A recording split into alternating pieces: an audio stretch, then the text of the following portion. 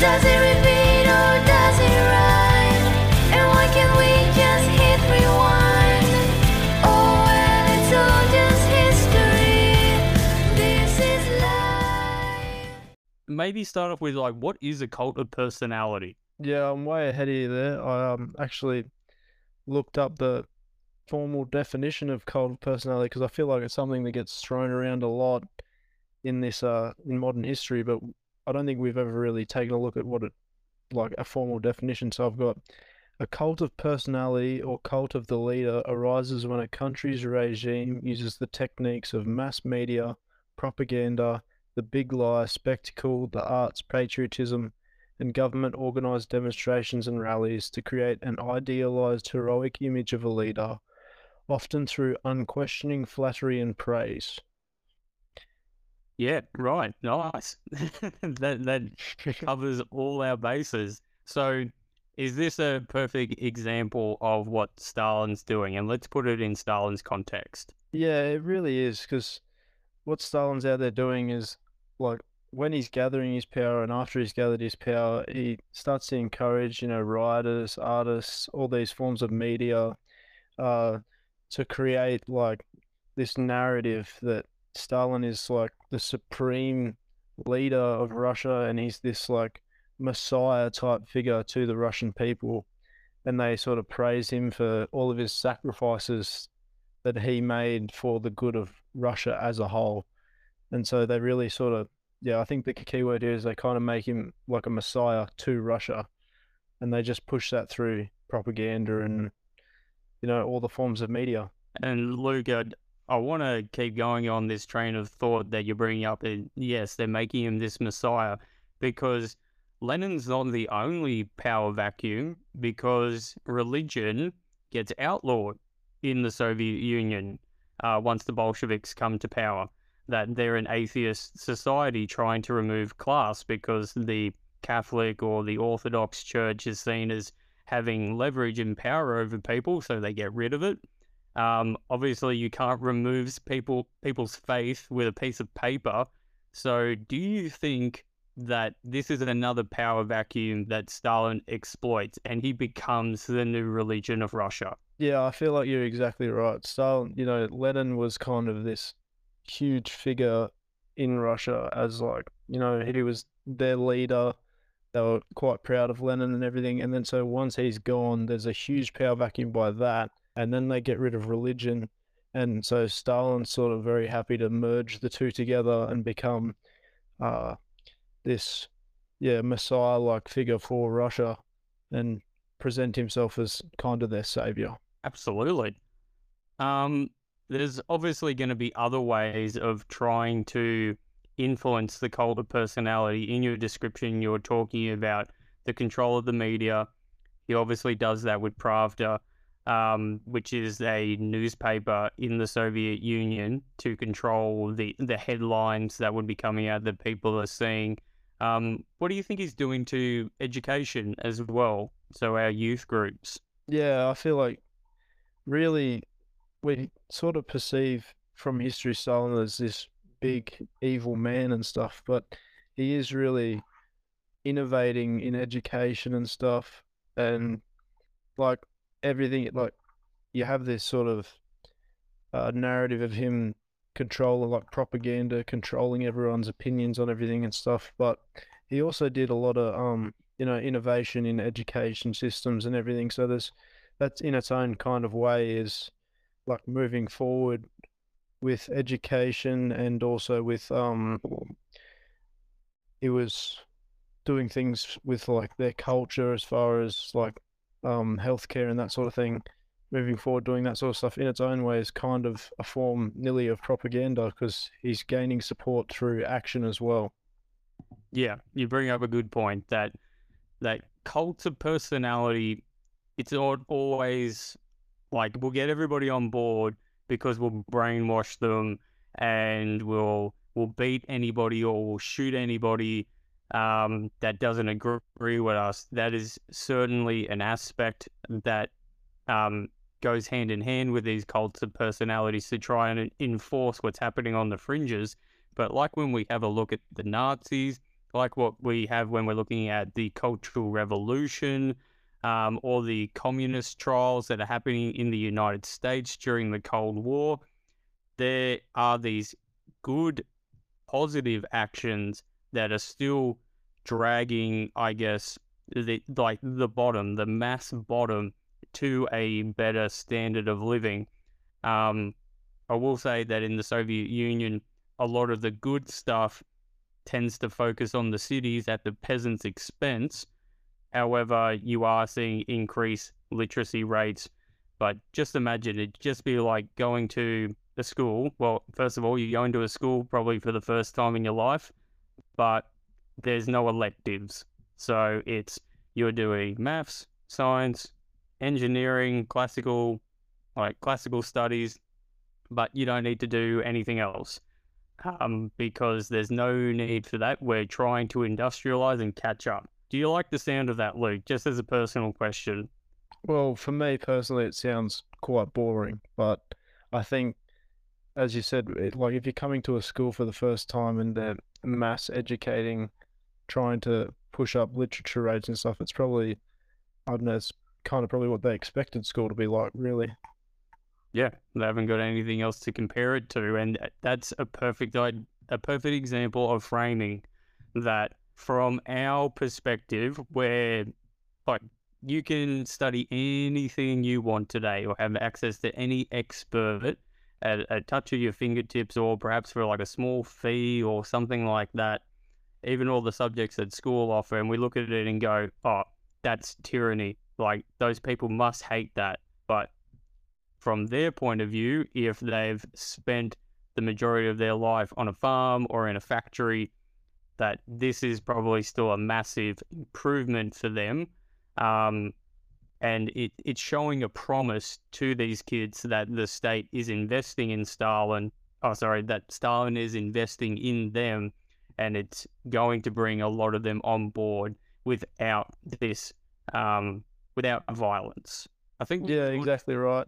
Yeah. Keep I going. think Do you have anything the to add? last yeah, the last point I'd like to make is that it's very similar to what a lot of the dictators were doing, and just to get the younger generation on side, all they're really doing is just promising them a future apart from what's been set from them. So, like you're saying with the peasants and stuff, the youth kind of wants to rebel, and so by promising them a future different to the one like that they've been laid out, they thought their whole life that's what they're going to be going into. Like, I'm going to have to be a peasant because my parents were peasants.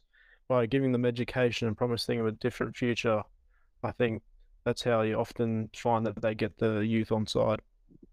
Hit the nail on the head, mate. That's absolutely correct. We're going to move on to looking at further Stalinization. Tom's going to pick up. We've might have stepped on his toes a little bit by talking so much about education, but there's still plenty of other things that are going on, such as removing the kulaks and industrialization, and perhaps anything else that Tom's found in his research. So, Tom, take it away, mate. All right, so Stalin, in his with his new cult of personality and whatnot, he created his own ideology based off of Leninism and Marxism, and he called it Stalinism.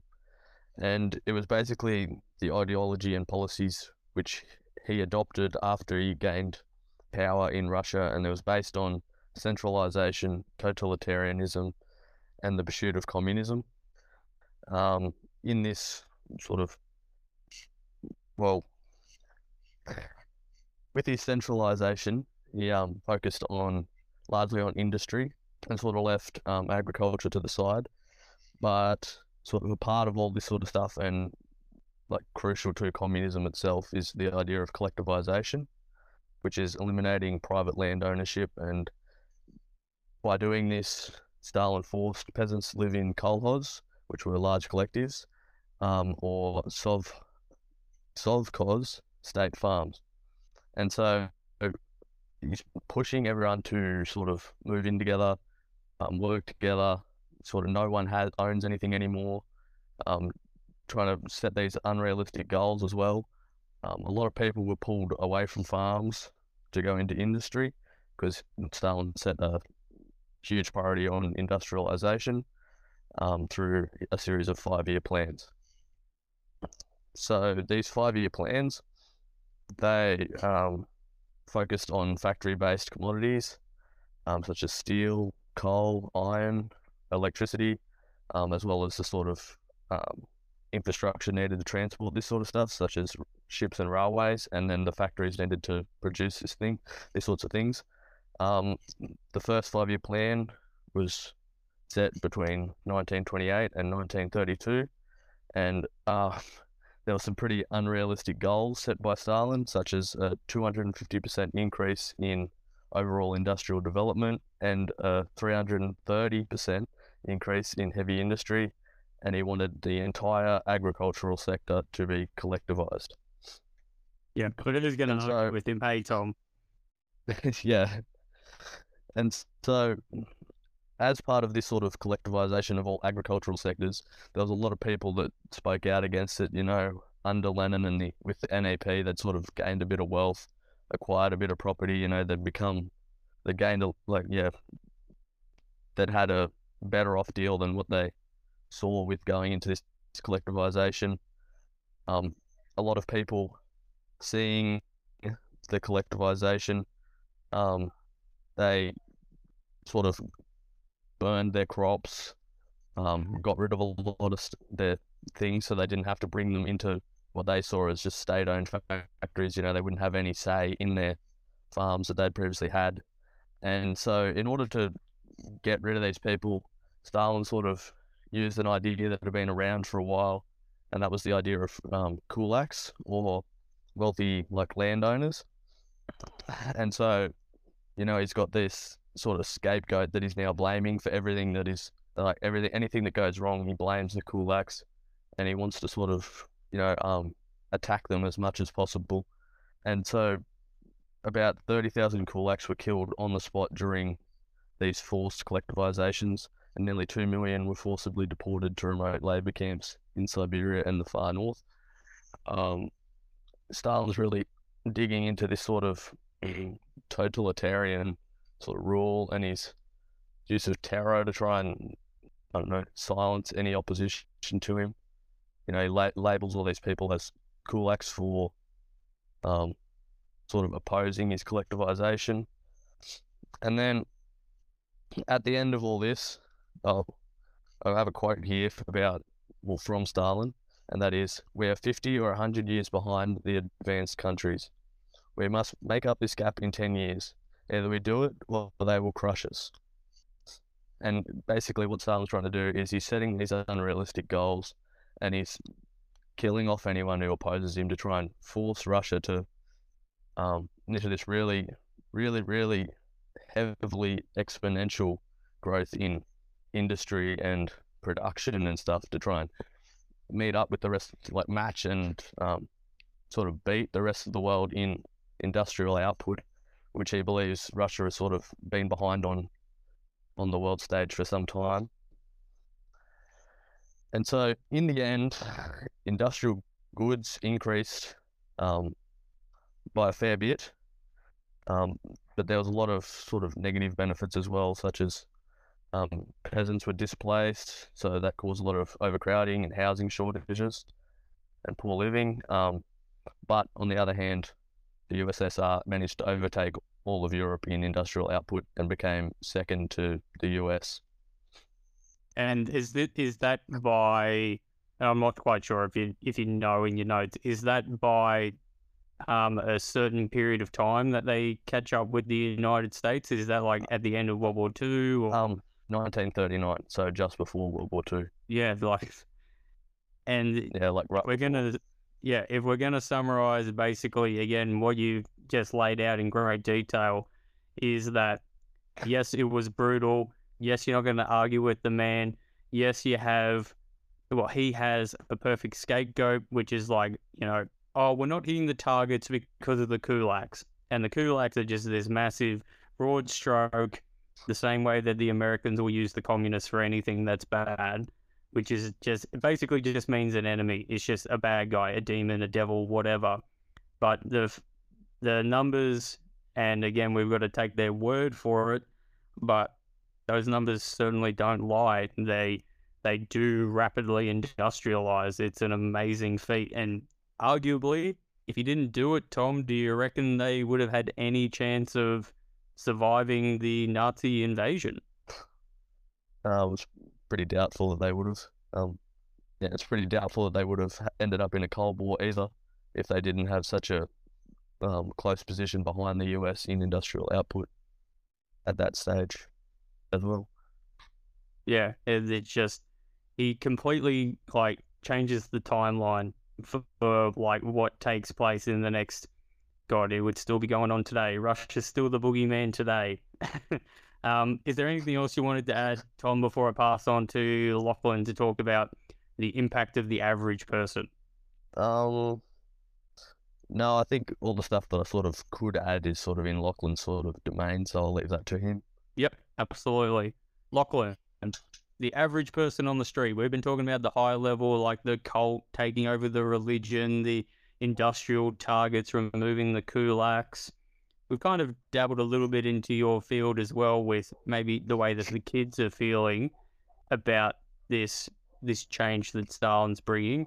But for the average person in Russia, how would you like to start off by maybe painting a picture as to what it's like? It's a lot different as they're trying to push for the industrialization, so which caused a lot of the peasants to migrate sort of towards more of the cities from rural areas. Mm-hmm. So that's what was I say? That's sort of like where like the first thing, but as well as with the education, he also did push for like 100% of like all children between ages like 8 to 12 to be enrolled in school. So I guess there's like a positive impact, but as well as some other impacts that are not as good, like as well as it caused. Under Stalin's rule, there actually was a national famine, I believe. Yep. But yeah, Right. So we've got a famine. We've got, again, like there's goods and bads. There's trade-offs to what he's trying to do. He gets this industrial output, but he's sacrificing the people in the farmland by not resourcing them and putting a lot of pressure on them, as well as killing and deportating anybody who might actually be good at farming. So he's got to deal with that issue as well, which is going to cause our famine. I want to focus a little bit on the terror that might be going on, which we haven't talked about yet, Lachlan, which is, have you got any sense from, say, the films that we've looked at, the stuff that we've talked about, what would it be like if you disagreed with Stalin? I guess he would sort of see you as sort of a threat, and I guess maybe possibly find a way to silence you, like make you disappear so that you wouldn't influence any of the others. Yep, absolutely. One of the ways that he might be silencing you is, again, it might just be someone like the NKVD, so that's their secret police, coming to your door one night and just picking you up, and no one's ever going to see you again. And I think even scarier part of this is that you probably just got ratted out so that somebody else who had already been picked up earlier that day was going to avoid being tortured. It's like they'd be in their prison cell. You have Lavrenti Beria, who's leading that secret police.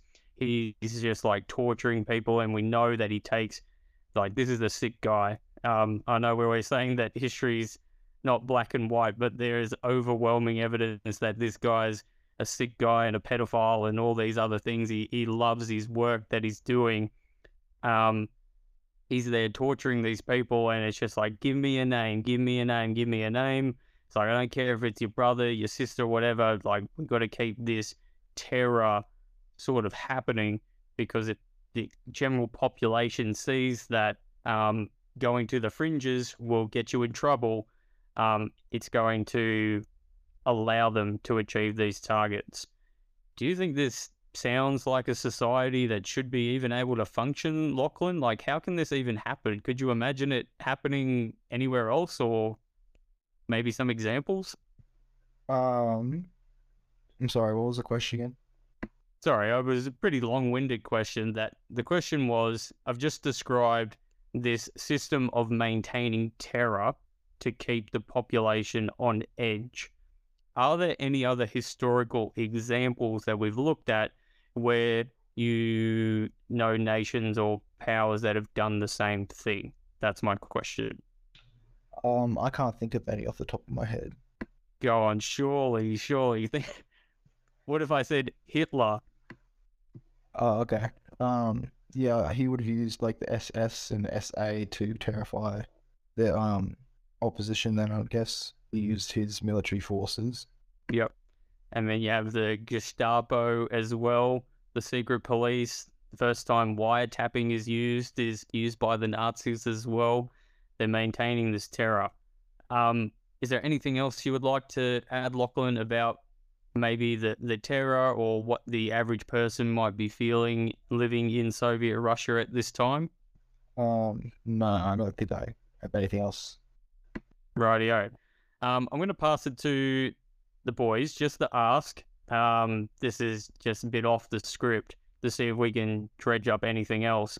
Luke, is there anything else that you've seen that you would like to add for what's it like for the average person, maybe a specific group of persons? Well, you know, there was when we did our essays and stuff, I found a bit of information that I found quite interesting was Stalin, in his bid to control media and all that sort of stuff, like he was killing artists and musicians, like Yeah. just basically because he didn't like their work. Yeah. It's just like I'm setting what art is now. So Yeah. if you're going to disagree, we're going to remove you. Well, he had like 3 classical composers that he liked, and he kind of outlawed every other type of music in all of Russia. Yeah. Man, that's crazy. And it's reflecting on, imagine if that happened today, if you just have, and again, I'm not saying Scott Morrison's a dictator or anything, so stop your comments, listeners. But if he came out and was like, right, my 3 favorite like artists, that's the only music we're allowed to listen to, like, and for people to actually follow that, I couldn't imagine that happening today. Like, you'd have to have the terror in the background. There have to be something that it's just like, well, yep, I guess Thirsty Mirth is the only song I want to listen to, or something like that. Is there anything else that you found creating your essay, or would you like to pass it to Tom for our last bit? No, I'll just pass it off to Tom. I just thought that was interesting. Yeah, definitely interesting. Tom, have you got anything to add for the average person, or how culture's being manipulated, society? On the point of sort of terror and stuff, I have a quote here by Stalin, the man himself, and that is, "Death is the solution to all problems. No man, no problem." And that sort of sums up basically what he thought, that, you know, if you go and throw people in prison, kill off all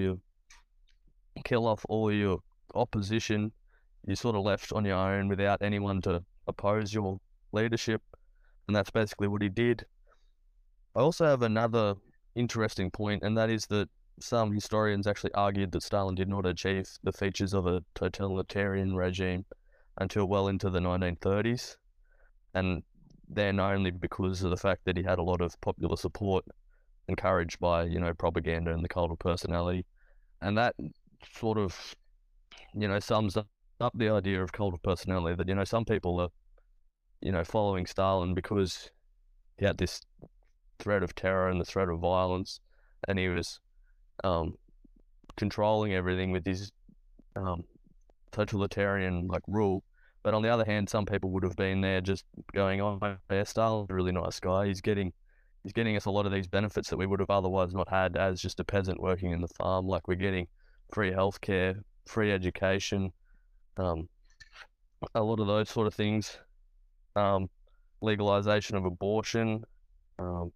We made divorce easier to like obtain. So he had a lot of things that people were sort of following for reasons other than out of fear, but there was a lot of fear there too. Yeah, absolutely. Yeah. It's always, yeah, I get 100% what you're saying, and this is what you only get when you think critically, look at more than one source, like reflect, that you see that like it's so much more complicated than like like a quick Google or like a video will tell you. It's just Stalin's a big nasty guy who scared everybody into following him, and he's a communist, and communists just act this way. It's like when we look at the Nazis, that some people just liked the way that the Nazis governed better. They didn't care about the racial policies or what was happening with the Jews. They just got a better life out of what the Nazis were doing compared to the way things were after the First World War. And I think sometimes people are uncomfortable with owning up and maybe saying that out aloud, which is that I get where they're coming from, that they're not evil people, and this could really just happen anywhere. And we've got so many examples. I think we're gonna wrap it up. We're probably hitting about maybe 25 minutes or so, and I think we've gone into good detail for what life was like under Stalin. I'm gonna get Tom first of all to sign off. This is going to be ending our overview series. We're going to be starting a new series, which we'll announce pretty soon. So Tom, final sign off for our overview series. Yeah, thanks for listening everyone. Hopefully we see you in the next series. Smash that like button. Yeah, hope you enjoyed. Excellent. Thanks, Tom. And Lachlan, sign off, mate. Yeah, thank you for listening. Yeah. Come on, you got to say at least like and subscribe or something. All right, like and subscribe. Yeah, good stuff. Okay, and Luke. Thanks everyone for listening. I just wanted to leave everyone on the point I'd like to make is that by understanding, both sides of the story with these dictators and stuff, by recognizing why they come to power, all aspects of it, we can stop it from happening again. Like we can understand better how it happens so that we don't fall into these traps again. Absolutely. That's a real world practical skill. Good stuff. Thank you, all listeners. We'll see you next time on the Modern History HSC podcast.